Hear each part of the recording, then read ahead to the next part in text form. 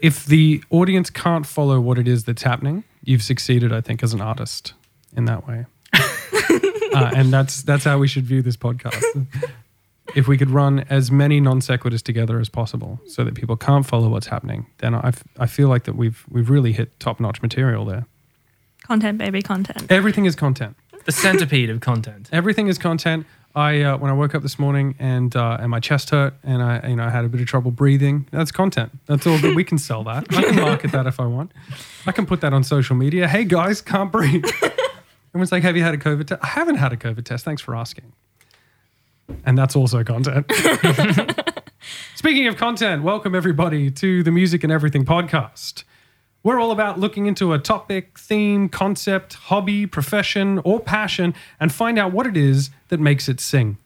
We want to find some new love for new things. Thanks for joining us. My name is Jim Gray. I'm one of your 3 regular hosts for the program. You might know me from some of my work as a prog metal singer/songwriter with the bands Caligula's Horse or Arcane. And if you don't, you might remember me from when I introduced myself just now. To my right, I'm joined by our second of 3 hosts for the podcast, the one and only Sam Gray. Sam, how you doing? Hello, I am Sam Gray. Yes, good to meet you. It's good to meet you too, brother. Brother, yes. Tell people that aren't related to you directly by blood who the fuck you are, Sam. My name's Sam. I'm a PhD candidate in political science. And my research is something you're not going to hear about on this podcast very much, but it looks about and it finds its way. My research looks at social media and election campaigns and how that contributes to political polarization, which in other words is different ways that humans can tear their society apart with the forces built deep in the human psyche. So enough about that. Yeah, because, I mean, ideally this podcast remains positive, doesn't it, Sam? It does. It does. A happy podcast. So stop that because that's unreasonable. To my left, I'm joined by our 3rd regular host for the podcast, the other one and only Sam Gray. Samantha, how are you? I'm pretty good. Not too bad, some might say. Not too bad. That's a very Aussie response to that question. Thank you. Why don't you tell the good people about yourself? I'm also Sam Gray. I'm wife of Sam Gray. Ah. Yes. That's... Oh my God. I mean, I knew that. Yes. Right. So that's why I'm feigning surprise. Yes. Like, wow, what a shock to the system. And I'm also a PhD candidate. Okay. And I study history, and I look, again, a topic that will not enter the podcast space, looking at the treatment or mistreatment of women by medical institutions in the past. So, like, not very positive or happy. Not entirely positive at all. No. You guys are bringing me down. Stop it. Sorry. So thanks for joining us, everybody. We hope that you enjoy what's about to come next, which is the pilot episode that we recorded mid to late last year when we first decided to sit down together and kick this thing off. So thank you again for joining us, and we hope you enjoy.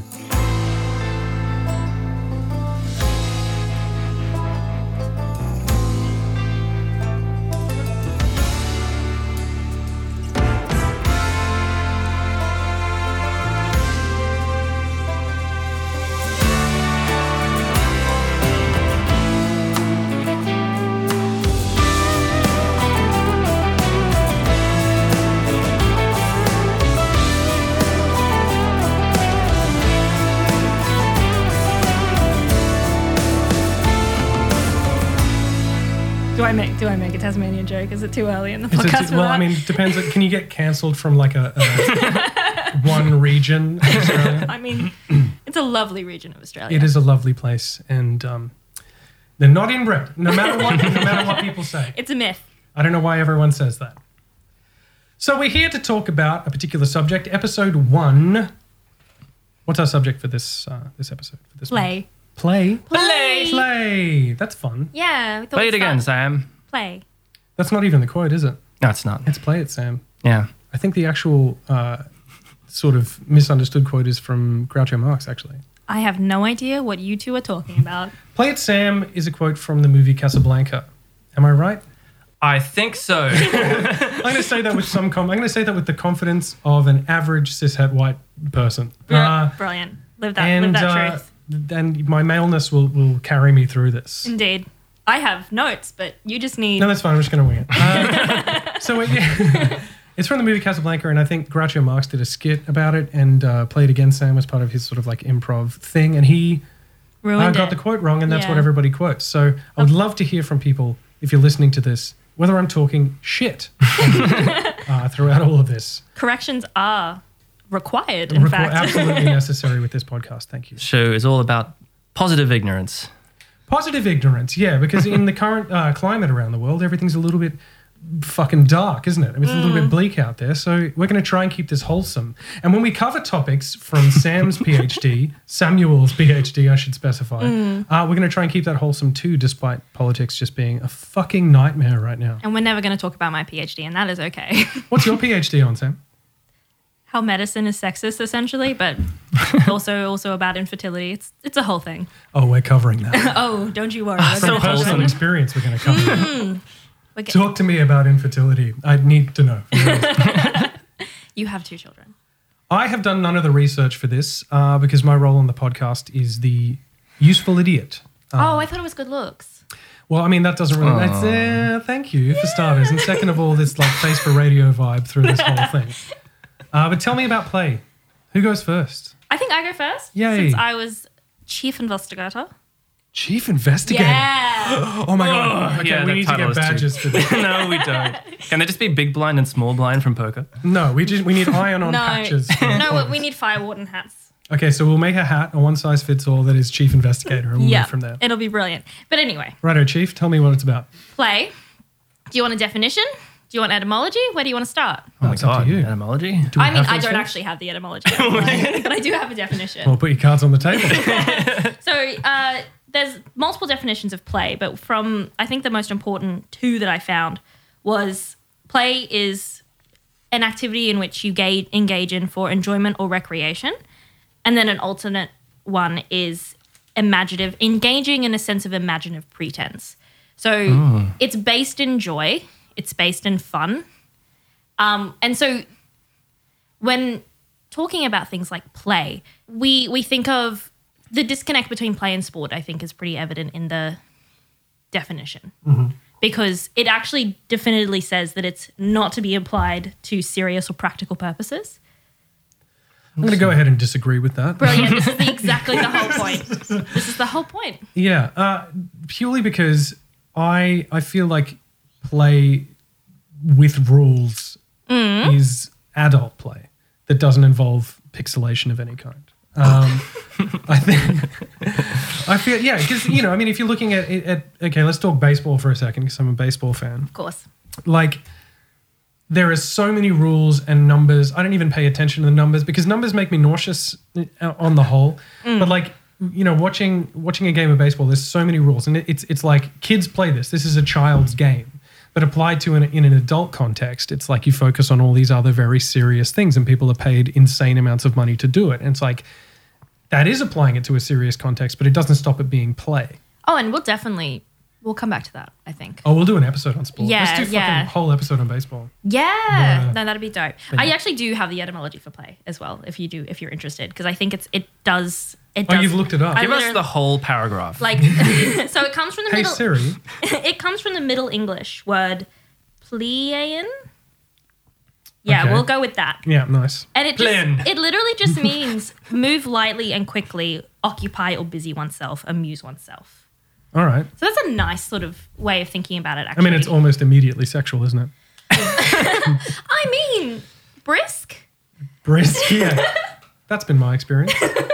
Well, We can do a whole episode on that. well, yeah, we'll put a pin in that. Okay.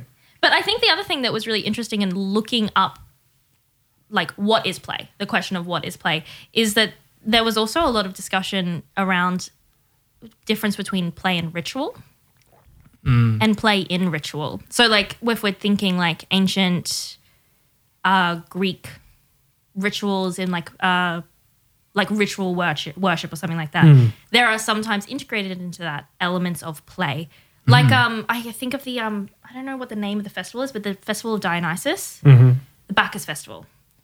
There are elements of game and play and fun in that kind of ritualistic setting. So But it's a kind of like bacchanalian revel. It's kind of shit gets wild. Yeah. Well, even the Olympic Games as well. That's like, it's sport, but if you're applying our modern definition of sport to the ancient Olympics, it feels really, really weird. Yes. Because Why? it was about worshipping Zeus. It was warfare. By showing off Olympics. simulated warfare. True. God, I'm an idiot. And the male body. I have Wait, studied what? ancient Oh, history. Olympus. See, like, Did you just knock it out? turns out I'm a moron. Yeah. We're positively morons. But We're learning today on the podcast. And I think like Olympics is a really great example actually because there are elements within the Olympics, even the ancient Olympics and the modern Olympics as well. There's sports that are very, very serious.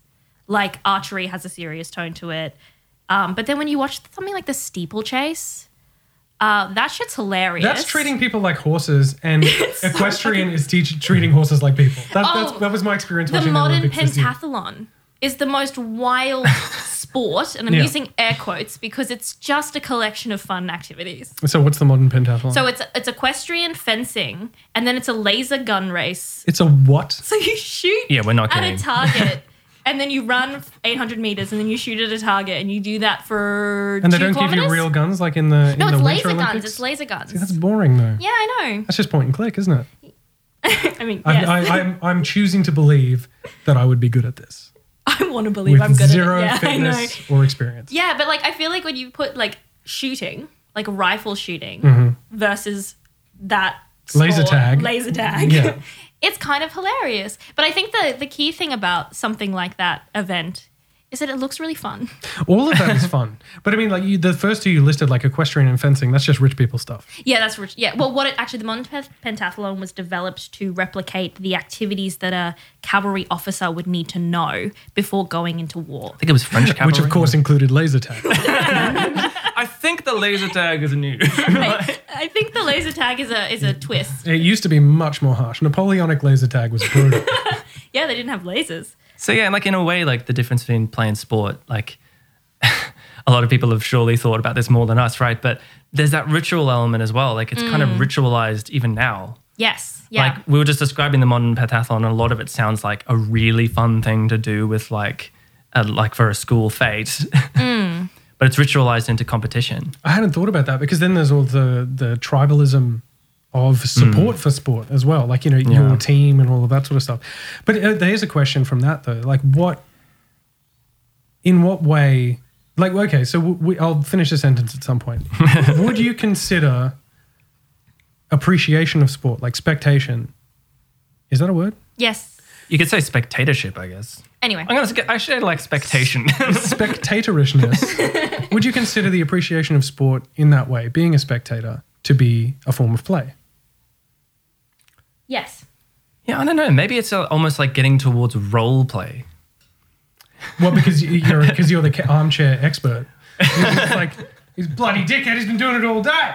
Just pass left, you fucking... Yeah. Well, I do think that there's an element of sport in which there is an entertainment value. There's an both for the person. So like when we're talking about the concept of sport, like you have to both want to play the sport. So you want to be like entertained by the activity, but there also is an entertainment component of sport that maybe isn't there with play in the same way.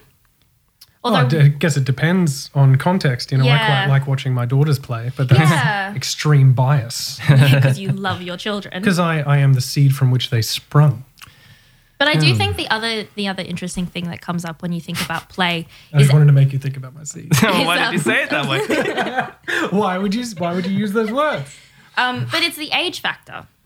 So Okay. when we think about play, you immediately age when you're describing an event and you describe it as play, you age everybody down. Everyone becomes younger. And when you're talking about sport, everyone gets older. So I do think that there's an element there in which play, because also like young men used to participate in things like the Olympics and the ancient Olympics. And so that would be sport. And then all of a sudden, like anything that a young person is participating in sort of becomes play. But does that mean that it's kind of pejorative to refer to it as that because it's saying it's kind of juvenile? Well, that's kind of what I want to think about, because I think that when I conceptualize the concept of play, and like even in the discussion about like playing video games, it sort of is like conceptualized as like a waste of time or like a futile recreational use. Oh, I think less and less now. Now, yeah, With the rise but of like Twitch and streamers and all of that. there's a whole generation of people who are outdated. Oh, but they'll be gone soon. Yeah. So I think consistently, though, the definition of play, when differentiate it from serious things in adults, is always about play being something that's a frivolous use of time, like it's a waste of time sort of thing. And yeah, like why can't time be wasted? yeah, exactly. yeah. And that's pretty much just like a social norm. And it is pretty consistent. On fucking capitalism, Sam. And how did we get here so quickly? You shut your goddamn...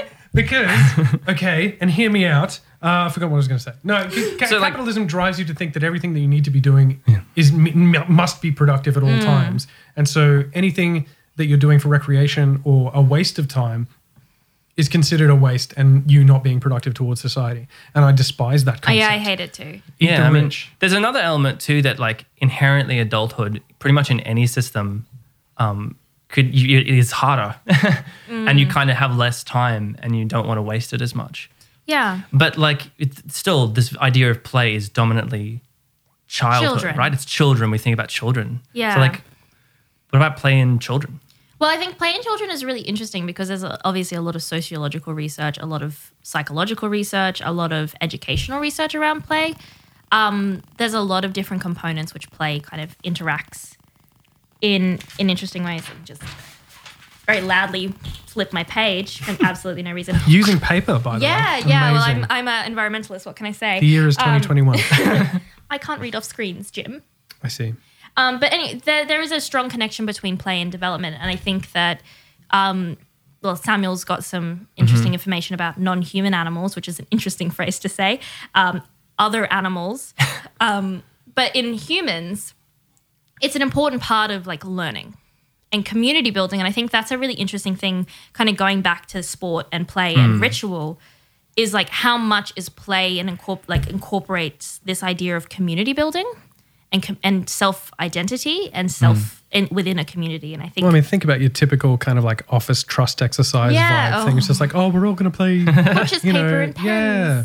I've never worked in an office. Does this stuff actually happen? We don't work in conventional offices either, so... I've never had a grown-up job. Either. It's such a shame. But I do think, but you're getting to a point there... what's the point you were making? Christ knows. You're asking the wrong guy. Yeah, it was that play creates group identity. Yeah, so like sport, competition, you create a community with the team that you're on against the team that's the opposite team. And so it fosters this identity of in and out. And like you can speak to this whole theory. Yeah, I mean, if you think about like kids playing like, let's take like a stereotypical one, which is a pretty stereotypical male one, but like human kids and also kids of other animals play wrestling. So like play wrestling, like it actually makes it more likely for that kind of social group to stay together in the past. Humans are kind of tribal animals. Like we've always been social animals in groups throughout history. Like, and so like young humans, but also adult humans potentially playing together would have been really integral to keeping a group alive. Well, I suppose the other thing when we're talking about sport is like we sort of went immediately to kind of professional sport, but there's also like the social sport element. Like at our the university that we work out, you can engage in social sport within like the office and stuff like that. They have netball teams where they play social netball. I just pictured you guys playing football in the office. In the office, yeah. I mean, honestly, it's a big enough. That's why we can't have expensive things in the office. Yeah, it's just like it's why the office party was moved out of the office. But I think that was why. That was why. But there is a really you do sort of forget about that element of playfulness that is playing things like going down and playing cricket with your friends at the park. Well, I mean, and there's stuff that cliche of the plays together, stays together vibe. You know what I mean? But it's cool to think that is actually like quite genuinely justified in research. Family that plays together stays together. That's disgusting. And they fucking better. But in terms of children, the economy. The interesting thing in the research in regards to human children around play is it actually is fundamental in developing language and social skills. Yeah, because learning in any other way is boring. Yeah, and I think that's a key thing as well of like, and there's a lot of research going into basically throwing out the curriculum up until high school and starting again and incorporating play into the curriculum up until like high school. Would writing a mnemonic for like remembering something be a form of play in learning? I think it's quite playful and I think it's creative, and I think that's a key component of play, is like there's an element of imagination, like that imaginative pretense concept of like engaging in this like, use of your imagination. Like I still use never eat soggy Weet-Bix as north, east, south, west, because like east and west always confounds me still to this day. So I have to literally think those things to get that. And like the music ones, like a musical stave, like every like, boy deserves fruit, I was going to say that every thing. That's or is classic. it fudge? Hey, most people said fudge, but I think I got the healthier version. I got the healthy version too from my school. No red foods, you know. And I'm not obese, and I'm a poor musician. You had all that fruit. Both financially and in terms of my skill. But there were some key things that like was kind of wild in looking at like language development and social connection, and just like them, not even just like play as a class, because there's discussions and a whole parenting and schooling thought process of like the Montessori method of like allowing kids to independently play and learn at the same time, but just having like designated playing time in like preschool and early years, like strengthens neural pathways, improves memory, teaches self-regulation, like all of these things that are really helpful for a child to sort of get at an early age. And there's a lot of discussion about how this sort of, because there's a lot of questions around like when do children stop kind of playing and start engaging in these structured activities of sport and stuff like that. Yeah, and how much of that is sort of put upon them as well. Yeah, and I would argue all of it is put upon them. Well, it's like one part of the definition that keeps coming up, and there's so many definitions of play, but one of them is spontaneity. It's like it being spontaneous and it being repeated, but never repeated exactly the same way. Yes. It's not like you're doing something by rote. And it's interesting because in the studies about animals, they're saying that like, well, that's how do you teach for unknown scenarios? How do you teach a lion cub to be ready for an unexpected predator, but to have a different form of play for that situation? Improv class. Essentially. Yes, Theatre and sport. run for your life. No, but I mean, like that's only half a joke and not a good one. But like because I feel like improv is such an essential skill for people to learn as adults. Because I mean, it's like when I'm teaching my daughter about being silly and how important it is to be silly and to be able to cast aside kind of any thought of seriousness, because silliness is stimulus response. You know, it's like something happens and you kind of respond in an angular way or in whatever way takes your fancy, because then if you're trying to take it too seriously, you're not going to be able to respond in a situation. And I find like one of the skills that I developed as a performer is that stimulus response. It's just, you know, like when I'm performing live, I love interacting with the crowd. I like hecklers. You know, we always have a fun time with that because I'm confident in my ability to play, to improvise. And I kind of see myself as a bit of a man-child, and I think most people do as well. And fair enough, because like I like to maintain an element of childishness. Or actually, it's funny because this is almost like a quote from Michael Jackson, which is probably inappropriate. But like he used to refer to being childlike rather than childish. Yeah. And I think that that's exactly how I like to kind of go about my life, because that means that everything that I'm doing is a form of play and kind of utterly pointless, much like this podcast. Yay, we're doing it for fun. Yeah, and I See, this is an adult play. Yeah, I do think about that a lot too, because there's always that question that always comes up about, you know, when people get into high school, when do they lose their sense of curiosity? When do they lose their sense of fun? They all of a sudden, like every 14-year-old, myself included, gets very serious about the world very quickly, and they don't want to engage in things that they previously enjoyed. You want to sit at the grown-ups table. Yeah, You don't want to exactly. sit at the kids' table. Exactly. But I do think like how much of that is put upon them, as you said, and I think that there's an element there of like there is a literal year, and it's year 3, where play is no longer incorporated into the classroom. For anyone listening overseas, what age group is that? So you're 8 Okay. years old. And you get your lunch break, which is like a 30-minute and a 45-minute, I think, at public schools. Don't know what they do at private schools. Don't ask me. I don't remember anything Cool. about this. Brilliant. But you sort of think about the classroom when you're at that age, and I have some memories being the youngest member of this podcast. Just a little flex there, but being the... Yeah, but I mean, it would be a flex if you think being young is good. Yeah, well, that's a good point. which is an old person's attitude. But you do. No one's winning here. You do think about like thinking back to school in year 1, 2, and 3, and I have very, very vague memories of year 1. But I do remember year 3 being the year that you're just like, you're sitting at your desk and you're learning about tectonics and volcanoes. Mostly volcanoes. Super sick topics. Like, we'll talk about volcanoes in Genuinely another podcast. surprised at how few volcanoes I came across as an adult, given them just the focus on them in school. They were really concerned.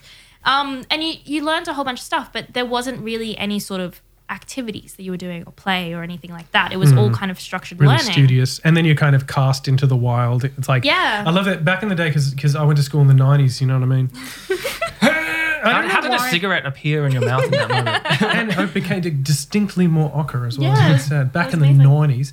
But like, Yeah, fuck oath. they would just cast you out. That was teacher alone time. Like, Yeah. they had little lunch, your big lunch, and you go and you just get cast out into the wild, and it's just play what you want, just don't talk to me for a while.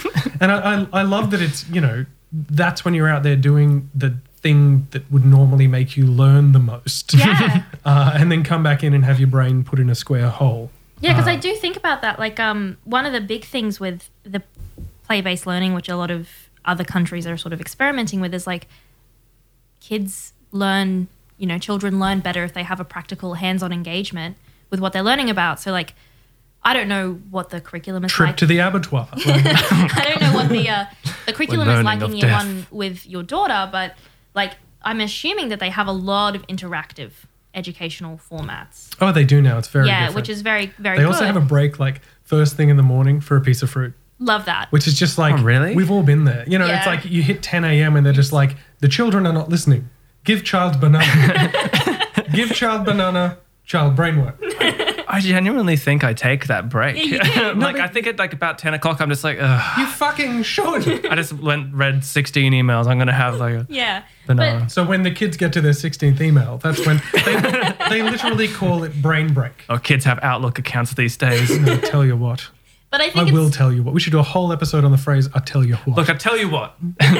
But the key thing that they found is, like, if you're trying to teach, like, you could teach young kids concepts of physics if you get them on a swing and you let them experience the concept of gravitational force and velocity and momentum and wind resistance and all of that. Just make it not boring. Yeah, well, they get to fucking be on a swing. That's fun. So sick. Yeah. Did and you like, do that at university? pretty do you fun. think? It's just like, Yeah. university actually, physics is can in we the talk playground. about this? So, like, obviously playgrounds are integrated into schools because play is a great way to get kids to get rid of energy and make them focus in the classroom. That's the only reason there are playgrounds Go in get the schools. learning tool out of your system before coming back and learning. And then you get to high school. No fucking playgrounds. And then Yeah. universities where you really could use a playground, can I say. No playgrounds. And I think we need to incorporate playgrounds into university education. Like a bouldering wall or something? Like a hard playground. Yeah, but, okay, so that's the thing. I've noticed this in Australian culture a great deal, and that is that as an adult, if you're engaging in a recreational activity, it has to be extremely serious and in the most adult way possible. And I Yes. think that cycling is probably the perfect example of that. You can't go and potter about on your little cute bike with a basket on the front as an adult. As a You have to 35-year-old, no. strap yourself into the fucking lycra. Yeah. You wedge yourself into oblivion and then just get your speed bike and hoon around in front of trucks and just see what happens to your body. Like that is the way that Australian adults are meant to interact with play stuff. So for example, Yeah. you say that you should chuck a playground at UQ, Yeah. and at this university, and all it's going to be is like a parkour gym. Or like a climbing wall or something where people will be able to go and What take I it seriously. want- And it will ostracize people from wanting to be involved in it. Yeah, that's true. What I actually want is a slide that goes from the top of Morgan Smith Tower and spirals down onto the Great Court. Is what I was picturing, but you're probably Sandstone right. coloured, of course. Sandstone- Match the building. aesthetic. Sandstone, so you get destroyed on the way down. Sandstone slide. You have It's to very bring the- ancient vibe. It's like a metal slide, except it doesn't burn you. It just removes skin. What Yes. everyone needs at a university is a slide, a fireman's pole, and of course a big tarpaulin with a whole bunch of dishwashing liquid.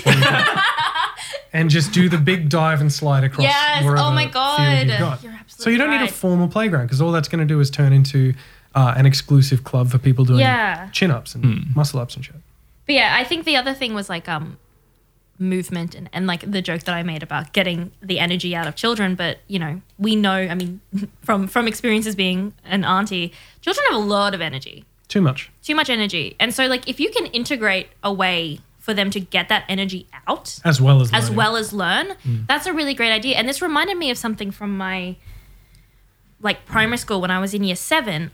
For my sport, because I wasn't doing a PhD, one would expect me to not be a very athletic person. You're which a dork, is yep. True.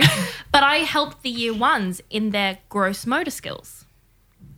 They do have gross motor skills. It is gross. What they mean by gross motor skills is balance, like big activities rather than fine activities.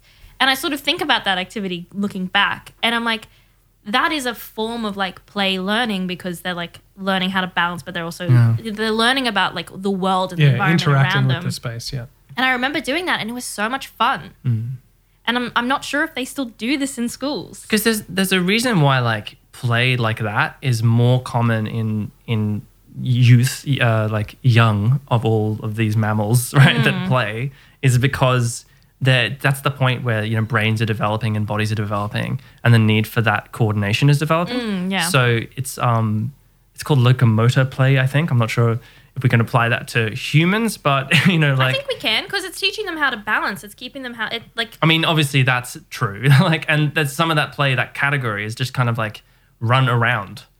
The way kids sometimes want to do. There's no role play. Is there any role play in this? Is there any puzzle in this? It's like, no, I just want to run back and forth and scream for a while. Yeah, like what are the rules of this game? Excuse me? Well, I think that's the other really interesting thing about play. The distinction between play and sport is that like play allows for that creativity.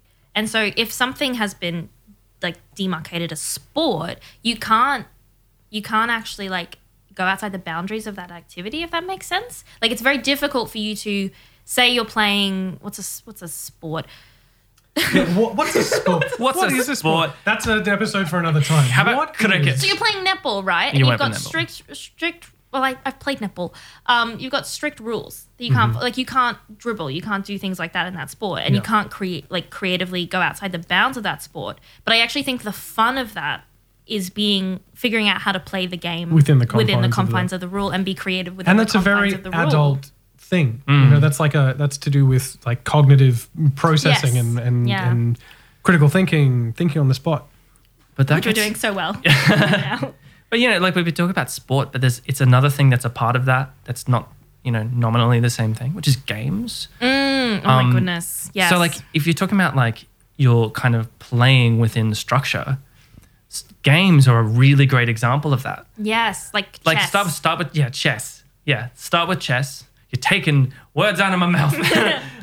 You start with chess because there's just like this unfathomable number of patterns, and you're sort of playing within them. And it is play. Yeah, and it is playful, even though it is like structured and sometimes very serious, and is categorically, according to like the International Olympic Committee, it's a sport. But then it's this is a game you can play in your house all around the world. It's boring to watch. The Queen's Gambit has dictated that is not the case. Yeah, but that's just like pretty people in a show, isn't it? Yeah, you're right. Yeah. But I think that's a really interesting point, and I think we could definitely talk about games. But I think the really interesting thing when also looking at the concept of how children and how people play is the sort of consistency of the same sorts of games and playful activities that people engage in. So like peekaboo. I was doing that this morning. You did that with your daughter. I'm certain that your parents did that with you, and their parents did that with them. And it's sort of like this really consistent game, this consistent behavior that somehow keeps persisting. But I mean, it's teaching object permanence, right? Yeah. Because like obviously babies assume that you're gone, and that you don't love them, and sometimes both of those things are true.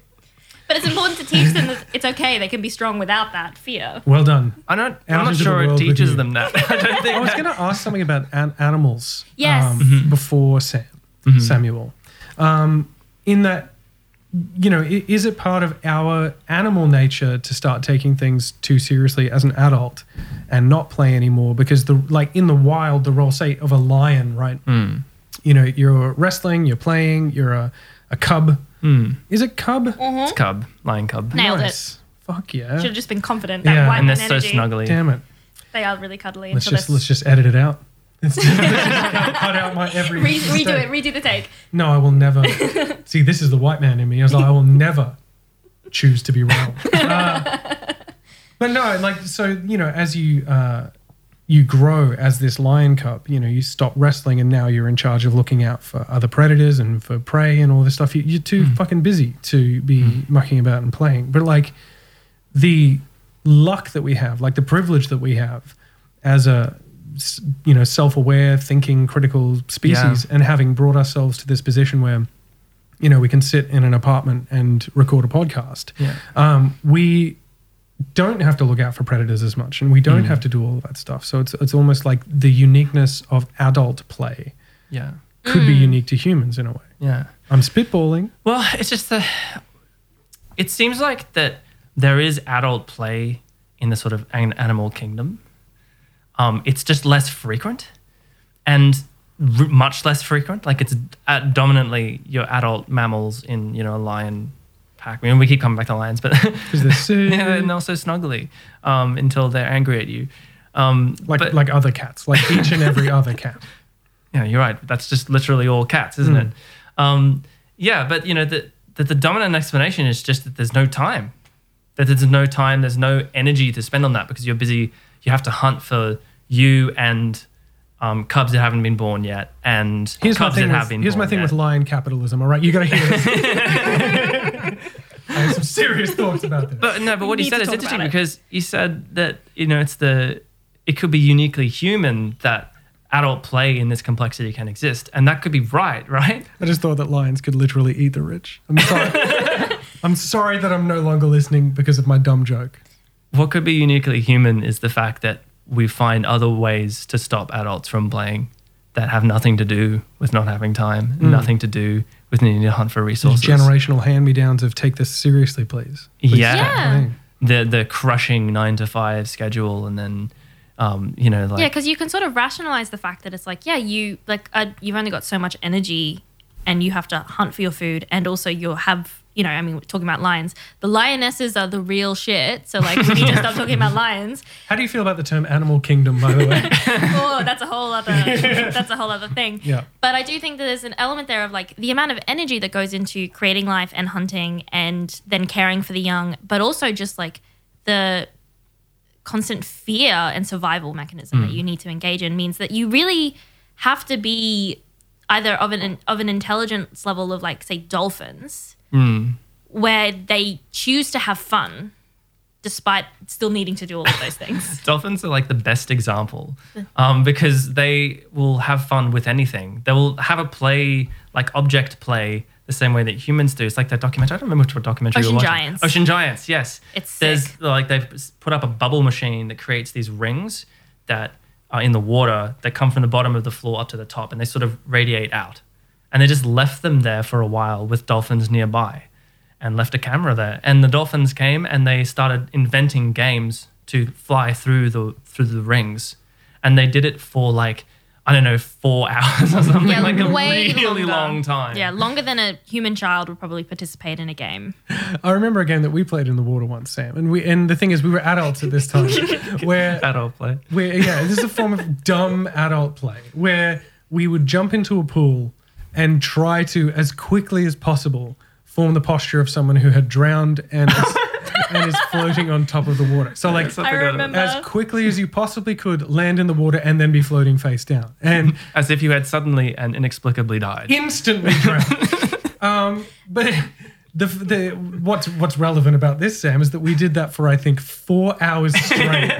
So we were stupider than the dolphins, but played for an equal amount of time. And I think an interesting thing from that, as I remember this moment, was we also discovered something really interesting about the difference between men and women, which is that men don't have float ass. And I think it's really important. We do not have float ass. Men will sink, women will float, and they will float by the ass. That is a truth that we discovered. True facts. Test it. Go home and test it. I'm not sure which animals could have float ass, but I know baboons for sure. For sure. They got that Badonkadonk. Well, this play that we're talking about in different animals and why like dolphins and humans and stuff. It's just like you've got the kinds of animals with the kinds of situations that they face. So there's play in like the lions, which is just like a typical. It's almost like if you go imagine animals playing, and you imagine lions, like cubs like playing with each other and bapping each other's heads. it's like purposeful play. Like it's almost just like it's training. There's always like it's play hunting or it's play running and it's play wrestling. And but as soon as you get to sort of very intelligent animals and animals that face different like challenges, things get weird. Like humans or like orangutans. I saw an orangutan once in a zoo and she had just like a big kind of cloth, the kind that you'd have in a moving truck, and just put it over her head as like a kind of cape and just wore it as a hood, and then just went up to annoy each of the other orangutans who were just sort of dutifully going, yes, yes, whatever this is. Look at me, I am Babushka. And started swinging around with it, kind of screwing around, and ended up sitting in like a large like truck tire, just like as if her work had been done. So, you know, like that's bizarre because it has what purpose could that possibly serve, you know, in your evolutionary psychology? Like what purpose could that serve? And it's stimulus response, improv. Yeah, improv and creativity. And that like you have to actually... you saw the only insane orangutan. Everyone's ignoring her because otherwise she'd just be out there holding a sign, you know. Yeah, the kind of problems humans face and the kind of problems dolphins and orangutans and fucking octopus. Octopuses, octopi, octopen. I think it's octopuses actually, but you know. I think it's octopuses, but I think we all agree collectively as a society that's octopi. Because it's a Greek versus Latin thing, and who gives a fuck? Yeah, I mean, oath. We don't, but you know, they're facing different challenges and they have to be creative in solving them. Yeah, because there's that from another amazing documentary. I don't know which one it is, but it was very good. They had the octopus that like would hide itself in shells. Wonders of Life. Wonders of Life by Professor Brian Cox. Fantastic. But like they get creative, and they do engage in play. Actually, one of the things that's really interesting about octopi that I know is that if you put them into captivity, which is just the stupidest thing because they will escape, they will just fuck with the other animals. They will literally they will escape and go into other tanks and fuck with the other animals. Or they'll just wreck their enclosure. They'll like deliberately wreck the mechanisms that are keeping it clean. Like they just were like, woke up and chose violence today. These every strange, single day. Puckish octopods. Like, yeah, they're so weird. But they like playing, like they like fiddling with things, and like whether or not that's play, just kind of fiddling, is like, or maybe they just have anxiety. I don't know. Well, that's the thing. So apparently, most of the research on play in animals is on mammals, because it's kind of harder to identify it in like reptiles. Like I don't know if you look at a crocodile, it's just like it's so alien that it's just sort of like. I don't know if he's happy. I don't know. Yeah, Is sleep play? It is for me. I'm a father of two. That's the funnest part of my day. I don't know. I feel I definitely think that, reptiles play. I don't know. Well, octopi will take any object. They're not give reptiles. Them. Yeah, no. I'm just saying like non-mammal. Okay. Are they a vertebrate? I'm not sure. Do they have bones? They're essentially a beak surrounded by like a sack of goo. And brain. With legs. And brain. It's and just brain. Excitement. And drama. They're always like they grab an object and then they're dramatically. Yeah, they definitely bring a lot of flair to this podcast is now about octopus. Yeah. I saw a thing about an octopus on a documentary. It could have been one of the deep blue ones. It was something narrated by my main man, David Attenborough. Was it Planet Earth? It could have been. I think it was like Deep Blue Planet or something. Like one of the ones that's like focusing entirely on the ocean. And it was like this shark looking for an octopus, and it gets it. Like it full on grabs the octopus and it has it in its mouth. And the octopus proceeds to stick its all of its leggies into the gills of this shark and basically just chokes it out until it's forced to let it go. So it's like, I'm sure at some point, you know, fiddling about with as many shells as it can at once and learning to juggle is probably an assistance in learning how to fully choke out an octopus. A shark. Yeah. Choke out another octopus with itself. And see, that is sport. But yeah, consensual adult play that requires because I think the other animal that's really important to discuss when talking about play is whales. The sound you're hearing is Sam filling a glass of water, not urinating. No matter how much it sounds like he's urinating, he's not. But I do think like whales, so like we've all had the privilege of seeing whales sort of either from a distance or very close up. do the thing that whales do where they jump out of the water and they have their little tails and everything. And like you do wonder how practical that behavior is. And like, are they doing that for shits and gigs? Are they just doing it because it's fun, or are they messaging? If you were just massive? Yeah, just like fling out into like feel gravity. All of us have at one point jumped into a pool and tried to make the biggest splash we possibly could. Yes, of course. And if you were massive, you would just do that more, I think. Yeah, but I do think that there is a communication element with it too. Check this out. Look at me go splash. Look at me splash. But yeah, I think like whales are really interesting because they're regarded as being quite intelligent, but not like dolphin intelligent. Like, no hate to whales, obviously. Just want to make that very clear. We're a very pro whale podcast. Yeah. But I think that there's an element there of like practicality because we can't understand what they're trying to do. We just interpret it as them fucking around, but it could actually be a very, very serious thing that they're doing. Yeah, it's the ritual. Yeah. We have to do this, otherwise, the ocean will turn to blood. And they really could be protecting us from a lot of bad karma just by doing that. I have to say, I think my favorite thing about the topic today has been how unifying it is. Like the unity of play. Like we as adults, as a self-aware, critical thinking species, are able to take play and help it grow up into sport and serious things. But at the same time, it kind of unites us with our position within the animal kingdom as well. I will say you did bring up kind of like across countries and cultures and stuff just now, and I think it might be a nice one to finish on, is I have this memory on my honeymoon, which was like, I should know this, about 9 years ago. We went to Vietnam, and we were lucky enough to be able to go and stay in the far north, sort of trek through mountains and rice farms and all this beautiful terrain, and stay with some of the sort of farmers and their families and things like that. And it was a unique experience. It was fascinating, and they were all really lovely. And we spoke to each other, across a language barrier. Neither of us understood each other, but there was a really nice kind of unity to that. But I remember waking up one morning and sitting out underneath this wooden shack thing, looking at this insane view in this place that was like as foreign to me as I was to it. Like it couldn't be more distant from my city boy experience. And I was drinking a beer in the morning because it was my honeymoon and I don't give a fuck. And I was looking over, and the kids of the family were out there playing essentially hopscotch or some variant. I don't know the rules of hopscotch. And the youngest boy, this was what connected me to this thing. The youngest boy was fucking cheating. Like I didn't know the rules, but I could tell he was cheating because of how much he was testing his older sister's patience. You could just see her getting increasingly kind of eyes closed, it's okay, and let's keep going. But for that moment, it was like that was the most familiar thing ever. So it's like me not knowing the rules of the game that they were playing in a place that was insanely foreign.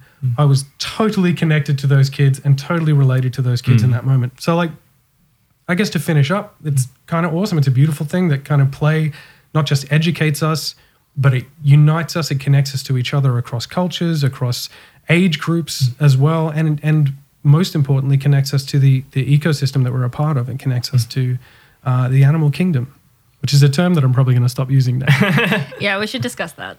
But I think that's a beautiful thing, and this has been a really fun topic to cover. It's a really nice topic to begin with because I think it's quite, universal. It's very broad. And I think that, there are going to be so many subsets of play and so many specific things of play that we're probably going to look at in the coming months as we do more and more episodes of this. So thanks, guys. Yay. That was fun. And thank you to all for listening this far. If you have any topics that you'd like us to cover or things that you're passionate about that you might think that we could get excited about as well, hit us up on social media. You can reach us on Instagram at The Music and Everything Podcast and on Twitter at TMIE Podcast. So please get in touch. Let us know what you think. Give us a follow. And for now, it's goodbye from all of us. Bye. Goodbye. And take care of each other, and we'll talk to you soon.